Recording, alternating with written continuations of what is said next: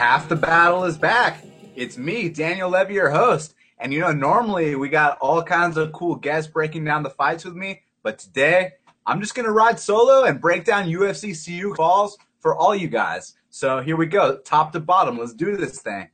So we got Devin Clark. He's minus 220, and the comeback on Alex Nicholson is plus 200. Now, Alex Nicholson is what we like to refer to as a jobber, someone that's brought in to lose. And you recall his last fight with Misha Cirkunov. He got his jaw broken to a point where you could actually hear it on the televised broadcast. So anytime that happens to a fighter, definitely look to fade them. But the unfortunate news is that Devin Clark is minus 220, so it's not really playable. With Devin Clark, very good wrestler. He's got the credentials. He was on Dana White's Looking for a Fight. You know that first fight for guys from Dana's show, they're looking to set him up for a win. The only guy that's messed it up so far is that dude that Walt Harris whooped on, Cody East. But in this specific spot, I think Devin Clark will have the athleticism, the wrestling, and all those tools at his disposal. Next up, we got Rani Yahya. He's a plus 120 dog. He's taking on the newcomer, Matthew Lopez, who's minus 130. Now, Matthew Lopez is a good prospect. What can I say? If you look at his record and watch his fights, most of them end within the first round. Now, that's a good thing and a bad thing. It's a good thing because you love finishers. You want guys that are going to go in there and finish the deal. But it's a bad thing because you don't know how he reacts when he goes past that first round. Now, the one time he has gone to a full 3-round fight, it was against a guy that's 0-1. So that doesn't really tell us anything. But as far as what he does in there, very good submission game, likes to stand and bang, not particularly athletic, but just a good serviceable fighter. And with Rani Yahya, the guy's been in the UFC for a very long time. And for good reason, very good jiu-jitsu. Even though he shoots from a mile away, and if you have a good sprawl, you can probably counter it, the guy's just relentless with it. And I'll tell you what, his hands have gotten a lot better too. You watch his fight with Johnny Bedford the second time, and he actually used his hands and surprised Bedford, and then ended up finishing the fight. So I'm going to go with Rani Yahya. It's interesting that he's plus 120. I'm not confident enough to bet it just because with a lot of these newcomers and upcoming guys, you can't really calculate what kinds of improvements they're going to make between the last time you saw them fight and even in their UFC debuts. But I'm going to lean towards Yahya because of that UFC experience, and I think he's going to welcome him to the big show. And next up, we got Scott Holtzman. He's minus 300. The comeback on Cody the Fister is plus 270. Now, you guys are going to laugh. I actually considered making a play on Fister here, but, once I watched the tape, I was like, yeah, I got to pass. Now, Holtzman, he's built like a brick shithouse. He looks like a very good fighter, but you watch him fight, he's not that great. His UFC debut goes in there against Anthony Christodoulou as a minus 1,000 favorite, and it took him till the third round to get him out of there, man. The under 1.5 did not cash in that spot. And with Fister, he's your tough, relentless grinder. Kind of like a Yahya, except instead of being a jiu-jitsu guy, this kid's a wrestler, always diving on the legs, always trying to get you down on the ground, but the biggest issue is he exerts so much energy, then he gives up his back and gets choked out. That's the story of his losses. He always gets choked out. So in this specific spot, it's a showcase for Holtzman. If Holtzman fucks this up, man, you gotta cut him right away. But I think along the way he will capitalize and find a way to submit Cody Fister. Next up, Courtney Casey. She's a plus 140 dog, and Christina Stanciu is minus 150. It's interesting.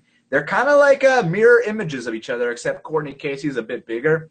But in terms of their fighting styles, they both throw big bombs. They both come to fight, but they both have questionable gas tanks and fight IQ. You guys recall that bet I made on Mehdi Baghdad about a week ago where he fought John Makdessi, and, he knocks him down. He's going for the finish. He's about to get the kill. And then out of nowhere, he goes for a flying armbar. We're all like, what the hell are you doing, dude? Now, with Courtney Casey, she did the exact same thing when she fought Joanne Calderwood. I know it's tough to take on Joanne Calderwood in Scotland on your UFC debut on short notice, but still, she had her rocked, and then she's like, you know what? Instead of following up with some punches and sealing the deal, getting my first UFC victory, I'm going to go for a flying armbar.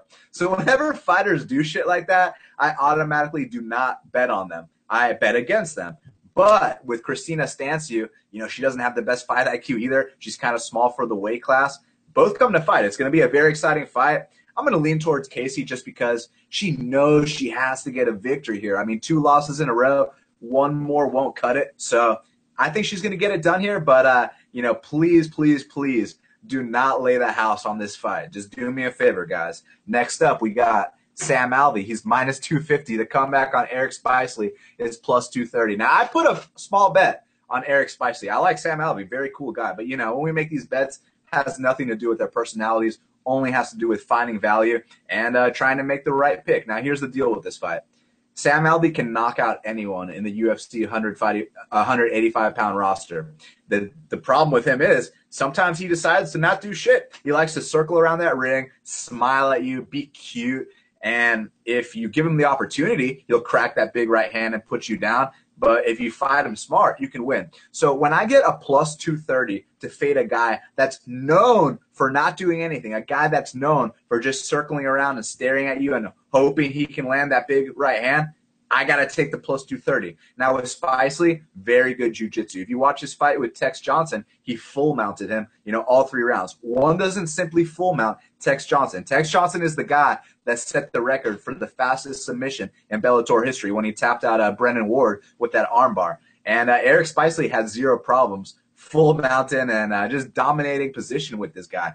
So what I think is going to happen here is, hopefully, to cash this bet, Eric Spicely runs around the ring, maybe throw the occasional kick like Elias did. Just keep Alvey frustrated because Alvey's not the kind of guy that goes out there and attacks you. He's a counter fighter, and even then, he barely does anything either. So if Eric fights smart, get the fight, and if he gets the fight to the ground, it could be over because his top control is no joke. The way he transitions positions, the way he passes guard, the way he sets up his submissions, Spicely is no joke. On the show, what people need to remember is that was at 205 pounds. This guy's a middleweight, so now he's at his natural weight class. Obviously, we got to worry about the UFC debut, the jitters and all that, but look, at plus 230, I actually got it at plus 215, which is fine with me. At plus 230, let's find out if he can win either, a bullshit decision where he runs around the ring and pot shots, or let's see if he can show his dominant ground skills here. I like Alvey a lot. Very cool dude. I've interviewed him. Once again, this is never personal. And when a guy decides not to fight while he's in the UFC's octagon, I'll bet against him. So let's take Spicely here and see what happens. Next up, we got Lauren Murphy. She's minus 185. The comeback on Katlyn Chookagian is plus 170. Now, Lauren Murphy is skilled. She trains at the lab. She's very tough. Her biggest issue is she fights way too close. All her fights, the ones she's won and the ones she's lost, are very, very close. So when you see Katlyn at plus 170, she's making her UFC debut. She trains at Team Edgar, so she's got people like Ricardo Almeida, Renzo Gracie, Mark Henry. All those people are on her team. That's a very good sign. Now, when I watched the film, she was a bit green, but she showed me a lot of potential. She's aggressive, with the knees from the clinch. She comes to fight. She's undefeated for a reason. I wouldn't fault you for taking a shot on the dog here because, like I said, Lauren Murphy fights way too close. You don't like betting on these people that fight close and then lose. If you're talking about a guy like Krzysztof Jotko, I love betting on him because he's a master at winning the close decision, unless he's fighting the Barn Cat and he knocks him out in under a minute. But for the most part, that dude's a master of winning the close decision. With Lauren Murphy, she's a master at losing the close decision. So, if you get to fade her at plus 170, I don't blame you. Just for me personally, I don't really know what Katlyn's going to come in here with. UFC debut, is it short notice or not? All these factors going into it make me want to pass. But from a fantasy perspective, I'll take Katlyn, but I'm not going to count out Lauren here, and I'm going to pass once again. Next up, we got Ben Nguyen. He's minus 120. The comeback on Louis Smolka is plus 110. Now, I've been looking to fade Ben 10 for a very long time. I mean, if you look back at his career and watch some of his old fights, the dude's been knocked out more than once. But you know what? I got a lot of respect for him because when people get knocked out more than once, they can decide, hey, man, maybe this isn't for me. Maybe I need to retire. But for him, he put his head down. He grinded. I believe he's on an 8-fight win streak, and he made it to the UFC. So all props to Ben. But even in those performances, yeah, he has been putting dudes away in the first round.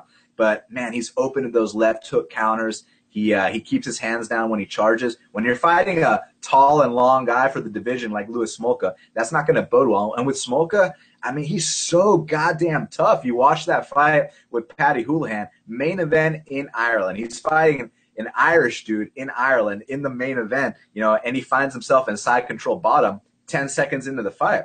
a lot of people would have freaked out there, but not Lewis. He kept his composure. He even went for that Darce choke from side control bottom that Mitch Clark hit on Iaquinta and that Chas Skelly tried to go for on Kevin Souza.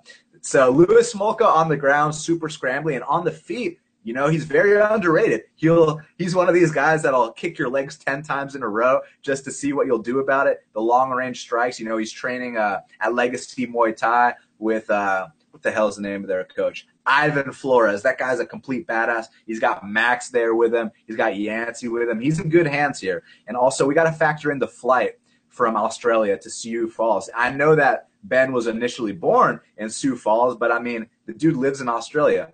And you cannot underestimate the jet lag because, for example, look at Jake Matthews the other day when he fought Kevin Lee. You know, if that was in Australia, maybe Jake Matthews would have had a better result. But I really think the flight took a lot out of him, man. You know, that wasn't the Jake Matthews we're used to. He was sluggish, slow. It was the jet lag for sure. So if Ben 10's coming out here, you know, not too far in advance, he could be feeling the jet lag too. However, regardless of the jet lag, if this was in Australia, I'd still pick Louis Smolka. You know, he actually kicked Richie Bass's face off in Australia, so the kid's experienced. But in this spot, man, I just see Louis doing his thing. So I put a 1-unit bet on him. Let's see what happens. May the best man win. Next up, we got Kyle Noke. He's minus 160. The comeback on Keita Nakamura is plus 150. And now you guys already know the deal. I always fade Kyle Noke. You got to, right? He's a cool dude, though. Again, this has nothing to do with him as a person. You know, he's the former crocodile hunter, a bodyguard. I mean, how could you not respect the guy? Super cool dude. But, you know, he's an aging competitor on his way out of the game. A lot of people thought he lost that fight to Jonathan Webb. Interestingly enough, a lot of people thought he got robbed when he fought Alex Morano. But if you go back and you watch that fight, Alex Morano for sure won that fight. One guy was busting up the other guy, and it wasn't Noke busting up Morano. Morano was busting up Noke. So he definitely won that fight. And, I mean, obviously he lost to Patrick Cote.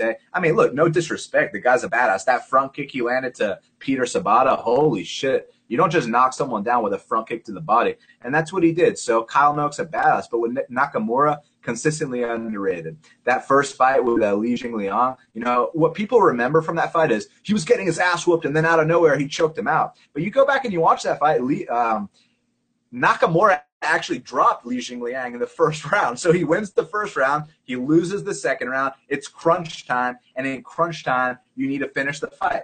And those are the guys I love to bet on. So what did he do when it was 1-1 going to the third? He finished the fight with a very slick transition, the way he took his back and choked him unconscious. And as you saw by Li Jingliang's last fight, that kid's no joke. So that was Nakamura's first fight in the UFC from his return. I know he fought back in the day, but I'm not even going to count all that. So he makes his return against Li Jingliang, chokes him unconscious in the third round, and then he gets the tall order of fighting Tom Breeze in England, okay? He's a plus 800 dog. Tom Breeze is minus 1,000. Everyone's saying Nakamura is going to get finished in the first round. And then he goes out there and arguably beats Tom Breeze. The grappling exchanges were very close. So, and for my money, Keita Nakamura has conducted himself very professionally inside the UFC's octagon. And I'm going to take a shot on him here at plus 155. I think that he's got the tools to beat Kyle Noke. I'm not really too worried about the jet lag because – you know, he went to England and performed fine against Tom Breeze, who we all think is a super prospect. So, you know, I'm going to take that gamble here and put 1 unit on Keita Nakamura. Next up, we got Alexei the Boa Constrictor Olenek. He's minus 192. The comeback on Daniel Milanchuk is plus 177. You know, Alexei's been around the game a long time. This is a guy that fought Chael Sonnen back in the day. You know, he should be a middleweight, but he's been finding success at heavyweight. And when you go out there and you knock out a guy like Jared Rosholt, I'm automatically a fan of yours. The biggest issue here is, you know, he hasn't fought since 2014. A lot has changed in the sport since then. You guys know what I mean. Now with Daniel Milanchuk, very underwhelming heavyweight. He's one of the he's the, you know, our buddy Brad likes to talk about the fatty's gonna fatty. Daniel Milanchuk's the poster boy for that. You know, clinch you up against the fence, wear out the clock, throw occasional strikes. Very boring heavyweight. My issue here is the layoff for Alexei. If Alexei comes in here 100%, he's got the shit in the bag. He's going to either take down a Milanchuk, which we know Milanchuk has very bad takedown defense. When you lose to guys like Anthony Hamilton, you know you're at the lower end of the UFC heavyweight division. But somehow he's made it this far. He's stuck around. So props to him. Let's see if he can rise to the occasion. At the end of the day, I do think Alexi's skills are going to pay off. But the reason I'm staying away from a bet, aside from the price, is the fact that, he hasn't fought since, I believe, since Edgar fought Swanson. That's how long ago it's been since Alexi has fought. So let's just sit back as fans and see what they got. You know what I mean? Next up, we got Josh Saman. He's minus 210. The comeback on Tim Boesch is plus 190. Now, this is hilarious. So one of the books I used, one of them, they had this line on Josh Saman inside the distance at plus 280. Now, I didn't even check what the Tim Boesch inside the distance line was because I could care less. You know what I mean? But I saw plus 280 on it. I was like, dude, I'm going to play that. So I played that. And then a bunch of people tweeted at me, and they're like, dude, that's a wrong line. I was like, really? You sure? So then I went back, and I checked what the Tim Boesch inside the distance line was. I was like, oh, fuck. You guys got me there. You guys are right about that. So my Saman inside the distance bet got canceled. I believe now it's at like plus 100. So, I do think Saman's going to finish Boesch. But at plus 100, there's not enough value to justify it.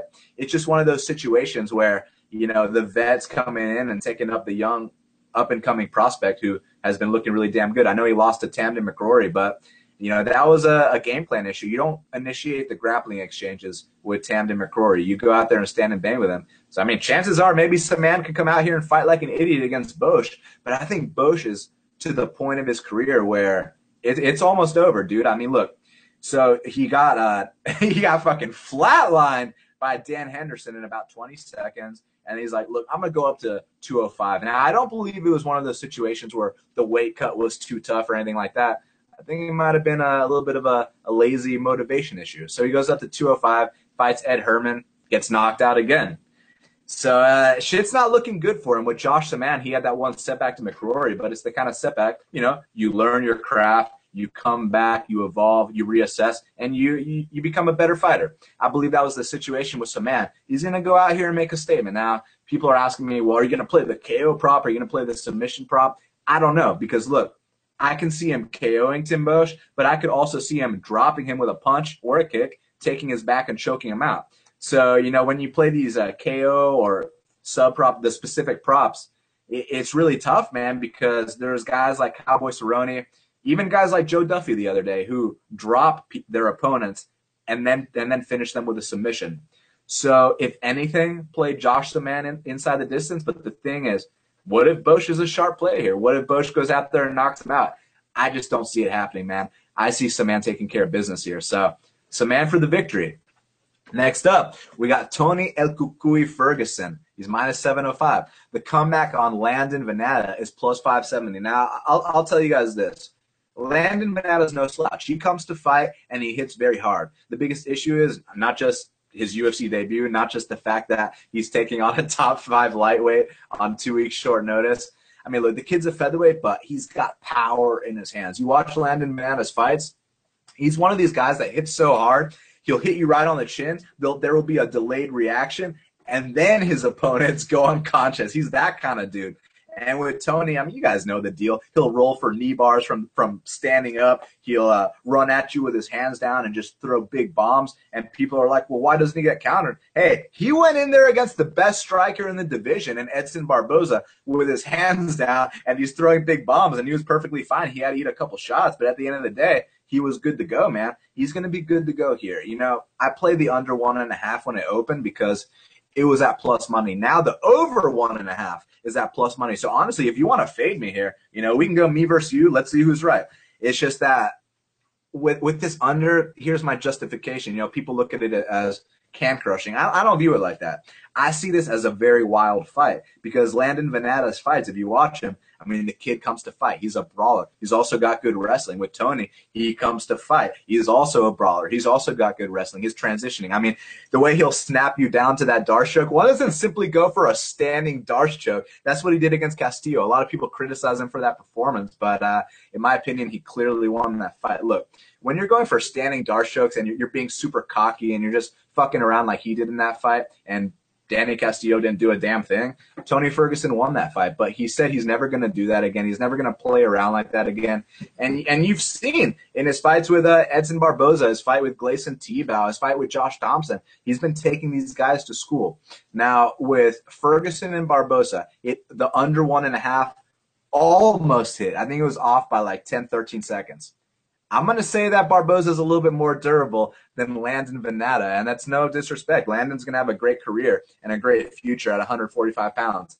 But in this specific spot, Tony Ferguson's either going to snap down to that Darce choke, maybe catch him with a punch. But look, if Tony Ferguson eats a big punch and goes down within the first round and a half, I still cash. So someone get finished in the first round and a half for me. But if you guys are looking to fade me here, best of luck to you. May the best man win. Now, next up, we got John Hands of Stone Lineker. John motherfucking Lineker. He's minus 160. The comeback on Michael Mayday McDonald is plus 150. This is a hell of a fight. I mean, come on. Anytime you got John Lineker in there or Michael Mayday, you know it's going to be fireworks. These two are going to throw down until one guy falls. Now, my biggest question was, so you guys remember when John Lineker fought Rob Font in Brazil, and you know the regulations in Brazil are a little bit different, right? So John Lineker weighs in Brazil, and he's ripped out of his fucking mind. Best physique we've ever seen him in. I was like, damn, yeah, you're in Brazil for sure. So my biggest question was, all right, what's going to happen when he comes over to the States? Is he still going to be as big and ripped, or is he going to be looking a little soft around the midsection, as Connor would say? And I'll tell you what, I just saw the weigh-ins right now. John Lineker looked ripped out of his mind. So he's ready to go. The deal with Michael McDonald is, I mean, dude, his hand speed is ridiculous. Obviously, he's bigger than Lineker, but Lineker's never had a problem closing the distance on taller men. You go back to UFC Fight Pass, type in John Lineker, watch the first fight they have of him where he's taking on this dude that's like 6'2" in like a boxing ring, like in some league back in Brazil. It's from back in the day. Dude, that shit was amazing. So he can handle the taller opponent perfectly fine. It's just a matter of it could be a matter of who lands first, but also I think the body work of Lineker will play its toll on Michael McDonald. One thing I noticed from Mayday, if you watch that fight with Pickett, is so he comes out guns a-blazing that first round. He actually kind of slows down a little bit towards the second round. You know, what happened with Pickett was people only remember the big exchanges where, you know, Michael McDonald's throwing these bombs, then he goes down to one knee and is still throwing bombs, but they don't remember that his output actually waned a little bit towards the end of that first round. He got taken down by Pickett, and then he caught him with that triangle choke. Now, Lineker's actually been caught with submissions, you know, from people off their back before. Our boy Felipe Aranches caught him with an armbar, and you know Felipe's sneaky with those arm bars, as you saw in his fight with Yusha Buen and with Gerald Sanders. So Lineker could get caught, you know, from the top position on bottom. From the top position on the ground.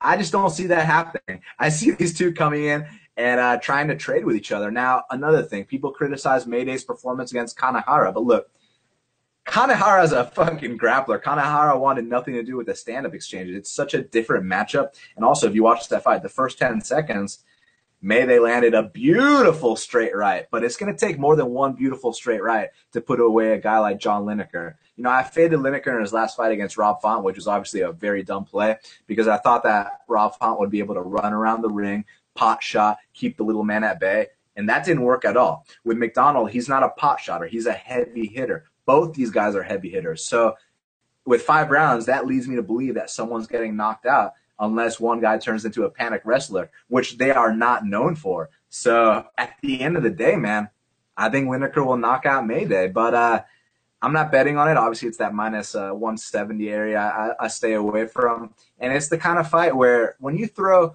4-ounce leather, you throw those gloves at each other, and you're just standing in the middle of the octagon trading, any guy can go down. It doesn't matter who you are. You guys remember at the end of Chuck Liddell's career, the guy you could once hit in the face with a baseball bat, now he's starting to go down from a broken hand from Rich Franklin. You know, anyone can go down in this game. I believe Mayday will go down, but I'm not going to count him out, man, because his hand speed is second to none, but he does have a lot of hand injuries. He always breaks his hand.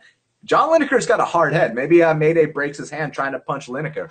At the end of the day, I think the accumulation of the body work will add up, and then he'll mix it up to the head with a big left hook and put down Mayday. So my pick is John Lineker. Now, we got to talk about the fight to watch and the fighter to watch. So, look, obviously the fight to watch is the main event. I don't like to be lame and say, oh, the fight to watch is the main event, but it really is. Anytime you get John Lineker and Michael McDonald in a fight, and now we're talking against each other for 25 minutes scheduled, that is your fight to watch. As far as the fighter to watch, I'm going to go with Louis Smolka. Look, this kid has made a statement in the UFC. His last fight, he headlined. He beat an Irishman in Ireland. Not only did he beat him, he finished him. He knows what it's like to go to enemy territory and beat the hometown guys. With Ben Nguyen, great fighter. He's shown nothing but brilliance inside the octagon. Those first-round finishes.